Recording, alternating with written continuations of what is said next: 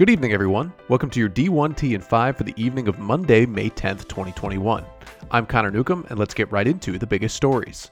Notre Dame Senior Associate AD of Culture, Diversity, and Engagement Angie Terrain has been appointed as the new AD at the University of Chicago in Division III. U Chicago Dean of Students Michelle Rasmussen said, quote, "Among her many talents, Angie will bring a deep understanding of the balance that is needed between academic success at an institution like U Chicago and athletic, recreational, and wellness endeavors." Given NCAA President Mark Emmert's comments over the weekend that he will recommend the NCAA approve NIL legislation by July 1st, CBS's Dennis Dodd observes, quote, "If this is how NIL is finally implemented, it's become obvious that it won't fully be the NCAA's call. Whatever strategy the NCAA employed, it has waited too long to have anything resembling full control over possibly the biggest rule change in the association's history. We're watching the NCAA's influence, power, and leverage diminish before our eyes." One source involved in NCAA governance tells Dodd, quote, "That's where we are. We've not taken care of business. The participants have gotten more litigious." You throw that all together, and the only way you get answers is through federally mandated standards. One FBS commissioner adds, quote, "The problem is we have a reasonably large legal exposure if we implement a rule without having an antitrust exemption to cover us. That's what people aren't getting, why this has taken so long. We've got to figure out a way to get that. If we don't get that, we're a dead association walking." Meanwhile, Big 12 Commissioner Bob Bowlesby says there is a, quote, "generally held belief that the NCAA is not going to do anything. I've always thought the NCAA would do something. The wrong situation is you could be with 5 states with no guidance. I think that's not a good position for the other 45. But even if you have a state law, an overlay with the NCAA is not the worst thing." Meanwhile, Influencer has withdrawn from the NCAA's RFP process for third-party NIL administrators. CEO Jim Cavale said, quote, "We believe that our commitment to serving our institutional customers is best served by avoiding the ethical pitfalls that would present themselves in the event that Influencer was selected as TPA, and as such, we have decided to remove ourselves from consideration."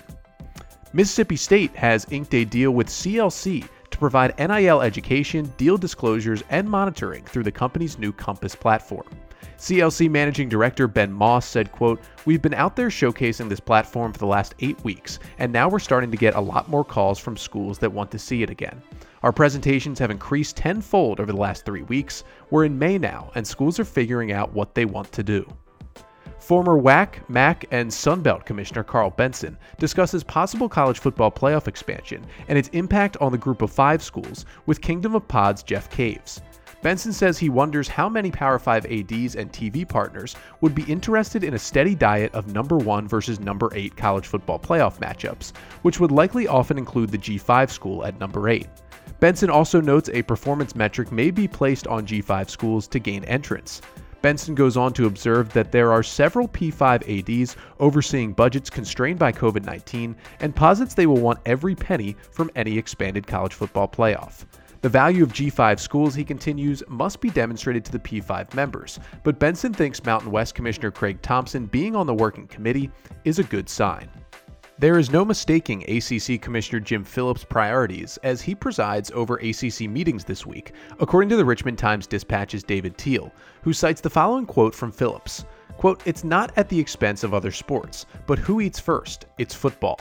The Athletics' Matt Fortuna adds that one of Phillips' quote, "best moves so far has been a football subcommittee to address the ACC's needs.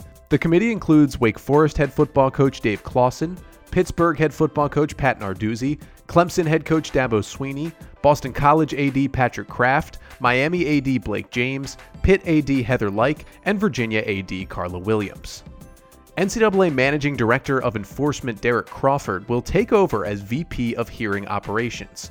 President Mark Emmert said, quote, "Derek brings deep regulatory experience, incredible knowledge, and a strong record of serving the membership while supporting the integrity of college sports. With his skill set, combined with a demonstrated leadership acumen, Derek is well positioned to make an immediate and significant impact supporting this important work for the association." And in other personnel news, USC has named Cleveland Cavaliers assistant coach Lindsey Gottlieb to be the Trojans' new women's basketball head coach. Morehead State women's basketball coach Greg Todd has accepted the same position at Eastern Kentucky.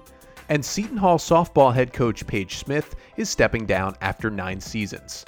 That's your D1T and 5 for the evening of Monday, May 10th. I'm Connor Newcomb, reminding you to join us back here tomorrow morning.